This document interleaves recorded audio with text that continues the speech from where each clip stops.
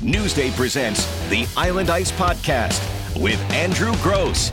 And welcome to Island Ice, Newsday's New York Islanders podcast. Episode 60, the Big 6-0, kind of a squeeze one in around Thanksgiving with today's news. And I'm talking to you on Wednesday, November 25th. The news today that rugged and just sacrifice the body, heart and soul guy, Johnny Boychuk, the defenseman, 36, his career has to come to an end because of the irreparable eye damage suffered on March 3rd when he was cut by the skate blade of Artturi Lehkonen of the Montreal Canadiens. So coming to you with a quickie podcast here, and the people back in the home office are telling me I should be getting in and out of this quickly, and not just because I'm actually on vacation right now. And hi, I'm your host. Maybe we should start there. I am your host, Andrew Gross. You can find me on Twitter at @AGrossNewsday. And yes, coming to you from my vacation to talk about Johnny Boychuk's we don't want to call it a retirement yet. That's a technicality that we'll get into, but Johnny Boychuk will no longer be able to play because of the eye damage. As I said, he suffered when the skate blade of Artturi Lehkonen cut him across the left eye, requiring 90 stitches. And he did come back and play 3 postseason games, suffering a concussion in his first one before coming back much later in the playoffs after Andy Green had essentially supplanted him amongst see, I'm on vacation, I can't talk anymore, but amongst the top 6. But before we get to that, I just want to play you a couple of quick clips from Johnny Boychuk's often emotional Zoom teleconference with the media today, in which he talked about the injury and his decision to not play any longer. And really, he, as you'll hear, it wasn't really a decision, as he told Newsday's Colin Stevenson, who subbed for me on the call. It was really a life choice. There is some irreparable damage there, and he would not be safe. Optic nerve damage, some trouble seeing peripherally. He's just not safe out on the rink at the speed, and not even at the speed, but he's just not safe on an NHL rink anymore. But Johnny Boychuk, first answering a question from Shannon Hogan of MSG Networks about his decision. And I don't know if it comes out, but you can hear Johnny kind of stop himself a couple of times. And he did that throughout the course of the 18 minutes. He stopped himself. And, my impressions watching the Zoom teleconference later was it really looked like, a 12 or 13-year-old kid who had been told he could no longer play. That, it was that level. It was, you could see it was something that's being taken away from Johnny Boychuk. And he's having trouble processing it, even though he's had 2 months to deal with it now. So, Johnny is always the life of the party and a big teddy bear. And, I think it hurts everyone who knows him to see him so emotional about this stuff, because you know how much this means to him. But anyway, Shannon Hogan asked him about his decision and what went into it. And then, like I said, my Newsday teammate, Colin Stevenson, was on the Zoom teleconference, and he asked Johnny about whether any of this damage could be reversed, whether there was a chance he would be able to play again, or whether this was permanent damage. So here are a couple of quick clips from Johnny Boychuk's Zoom teleconference. It's been pretty tough, actually. I mean, knowing something that, you kind of knew something was going on, and then once you get the results back, and it's been like a couple months now, and you've been thinking about it every day, all day, and you want to do the right things and make sure that you're healthy enough to hopefully play again, and realizing that you're not, and then going through all these tests, and then going to doctors, and it's just, and then you try to not think about it. But I mean, when you're doing everything day to day, and you realize something's wrong, it's tough. Was it your decision, Johnny, or was it the medical people that told you not to go forward? I don't even think it was a decision. I mean, when you play with it and realize there's something wrong, and then you go and get tests, I don't think it was it wasn't really a decision. It was a life choice, I guess, because if I was to go and play again and not being able to see somebody coming and getting hit, I could be a lot worse than what I was. I'll start here on Johnny Boychuk. Like I said, just a teddy bear of a man. Always goes out of his way, especially with teammates, taking teammates in, having him stay at his house. He just goes out of his way to try and make everyone feel involved. And that included the media, a lot of fun off-the-record chats with him. Guy that loves to joke around, great sense of humor, but never did it come at the expense of what he put on the ice. And if you talk to Barry Trotz, there wasn't a player on that bench that he trusted more in the third period than Johnny Boychuk. As Barry has said repeatedly, there are times in the first and second period where you wonder what the heck this guy's doing. But when it came to the third period, Johnny just put everything on the line. Sacrificing his body meant little to him. And we've seen him, not just this skate blade to his left eye, which is just horrendous, the 90 stitches, but also the previous season, I believe it was against the Flyers, or I'm not necessarily remembering against who it was against, but he did take that skate blade to the throat area, which he said was one of the scarier moments of his life, and he just wanted to get off the ice because he was so afraid that he was really, really, really hurt, and he didn't want to be hurt in front of everyone in the stands. They had a very long, again, emotional chat about that incident. But certainly this one is the one that ends Johnny's career. And really, what a career it's been for Johnny Boychuk. He won the Stanley Cup in 2011 with the Boston Bruins, spent 6 seasons here on the island after being traded from Boston. Him and Nick Leddy arriving on the same day, Garth Snow engineering those 2 big moves, pairing those 2 up, and really that was the pair for the most of their 6 seasons together. And when I think about Johnny Boychuk, I like I said, I think both off the ice and on the ice, and I think on the ice just how he was willing to sacrifice. And it was never about Johnny Boychuk. It was always about the team.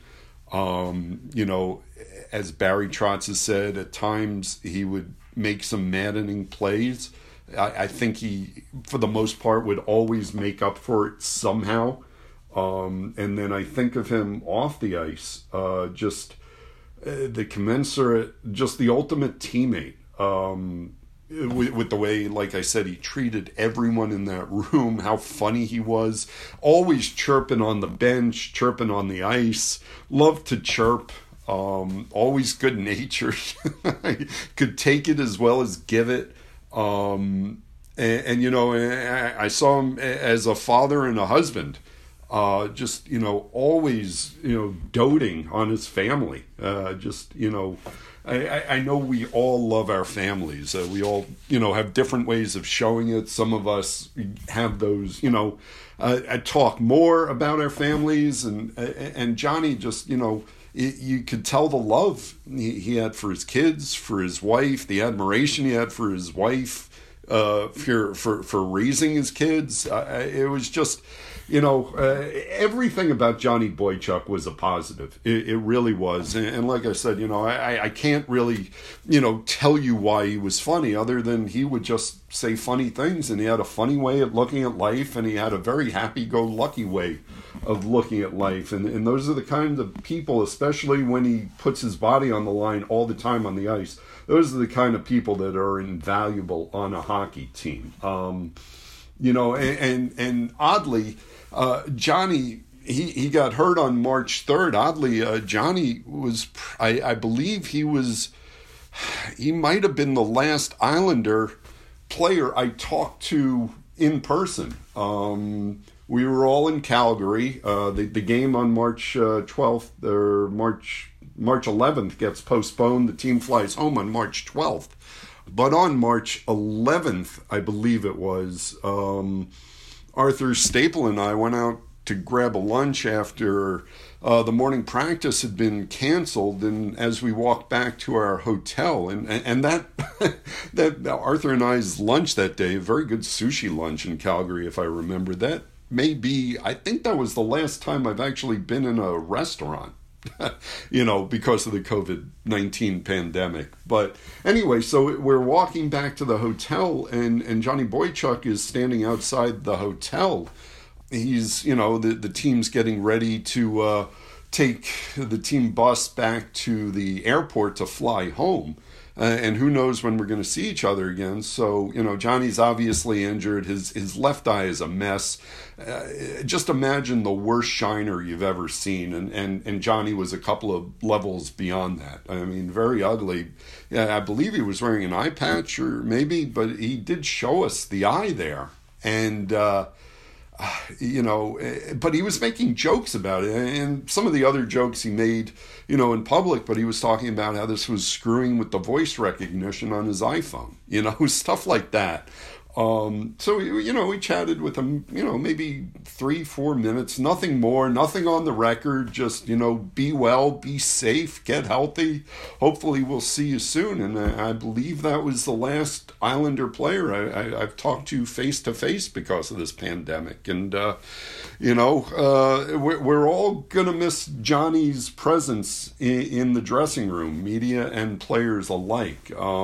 But, more nitty gritty, as far as missing Johnny Boychuk, I know people were asking on Twitter, and because the NHL is a salary cap world, there are going to be questions about what happens to the rest of Johnny Boychuk's contract, which still had 2 years left to run, and he's at a cap hit of $6 million per season. And, well, I mean, it does have serious salary cap implications, and I always refer back to the invaluable CapFriendly.com and CapFriendly on Twitter, because those guys, handle the salary cap as well as anyone on the planet here. So I'll just read you a couple of CapFriendly tweets after Johnny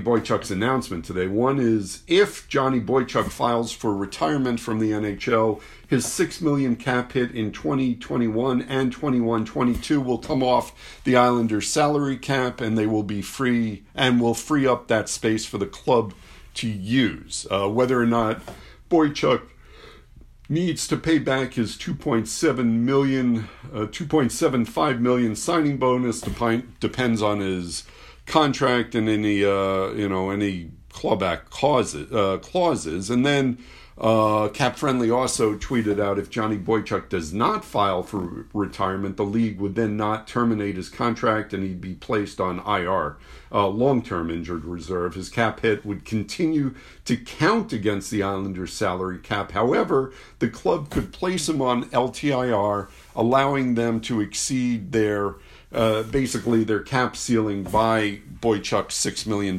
cap hit. So either way, the Islanders do receive some cap flexibility here. Johnny on his Zoom did not, he sort of danced around whether this was a retirement or not. You know, if he retires, he's walking away from money. He's walking away from the salary owed him the next couple of seasons, not necessarily $12 million. The contract paid him off more at the beginning. But whatever money is owed to him on salary for the next 2 seasons, Boychuk walks away from, and the Islanders get that $6 million, off their dockets. More likely is the LTIR option, in which case the Islanders do gain the salary cap flexibility to exceed the cap by Boychuk's $6 million, and Boychuk will also receive whatever money is due to him on his contract. I think everyone expects Johnny Boychuk to wind up on LTIR, and I think that was very, very spelled out today when Boychuk would not necessarily say he was retiring, and the Islanders press release on this was also very carefully worded not to include the word retirement. So I think we're looking at LTIR for Boychuk. Either way, that does give the Islanders some cap flexibility, and the Islanders do need cap flexibility. Before today, they were $3.9 million approximately, again, according to Cap Friendly, under the flat $81.5 million salary cap for this upcoming season. And we all know that is not going to be enough to fit Matthew Barzal under the upcoming salary cap at 81.5. Freeing up that $6 million gets the Islanders a lot closer to affording Barzal. And again, industry expectations have long been, and this was something I was told from a source. I think it was in November. To be honest, was that Barzal the most likely outcome would be a bridge deal, 2 or 3 years at $7 million cap hit per season. So the $6 million off the Islanders' docket, however you're doing it, really frees up a lot of money to get the Barzal deal done. I think going forward, it's now November. We don't know when the next NHL season is going to start. I am calling BS on or around January 1st. I don't think that's happening, but I do think sometime February 1st or maybe a little bit before then is when we'll actually see hockey. But I do think this is going to kind of break the dam and allow the Islanders to get that deal with Barzal signed. Also, the Islanders, do have deals on the table with Matt Martin, defenseman Andy Green, who, becomes more and more important, not only with Johnny Boychuk's retirement, but with Devon Tays' trade to the Colorado Avalanche. They still got Corey Schneider, who's coming in. They haven't officially announced that deal. So, for those 3 players, what are we looking at? We're looking at over $3 million to get those 3 in, probably closer 3.5, 3.75 to get all 3 of those guys in this season. And then if you look at Matthew Barzal at 7, you're still looking at, maybe $10 million in salaries that need to be doled out. And that's not even including getting one of the prospects like a Oliver Wahlstrom or a Simon Holmstrom or a Kiefer Bellows or an Otto Koivula onto the roster as well. So really, Boychuk's money coming off the cap helps. You're still going to need a little bit more. And although, if just saying this because, this has been out there for a while, if Andrew Ladd winds up on LTIR as well, that will probably do it for the Islanders along with Boychuk. Yet to see. I know Andrew Ladd wants to play. I don't think this is an easy, Andrew Ladd's going in on LTIR. My understanding is Andrew Ladd will come to training camp and try and prove that he belongs on an NHL roster. So to me, that's not a slam dunk. But if Ladd does wind up on LTIR, that further really alleviates all of the Islanders' cap crunch issues. Just going over what Johnny Boychuk said on the rest of the Zoom call. He felt something after the Islanders' postseason run was done, coming home from the bubble. Again, he played those 2 games after he came back from the concussion. He told Lou Lamoriello he got it checked out. That was about 2 months ago. His quote was, he knew there was something going on, but I didn't want to think about it. You try to play through everything, and I did. Basically, he was joking. He said, when he finally got the tests and he was told exactly what the diagnosis was, which is, he's got peripheral vision issues. He's got optic nerve damage. Some of the damage is irreversible. It's stuff he will deal with for the rest of his life.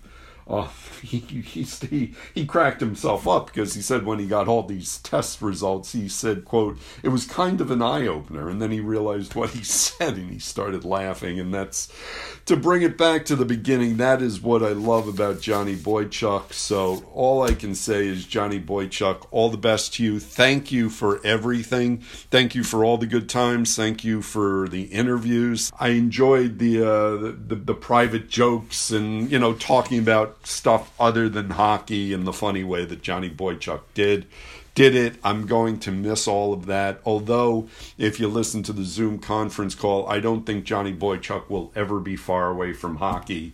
This guy is a coach in waiting. I don't know if it's a head coach in waiting just yet, but I certainly see all the qualities to make him a very good, leader of men. In terms of, be it an NHL assistant or an AHL assistant or, even a junior hockey assistant, wherever he wants to go.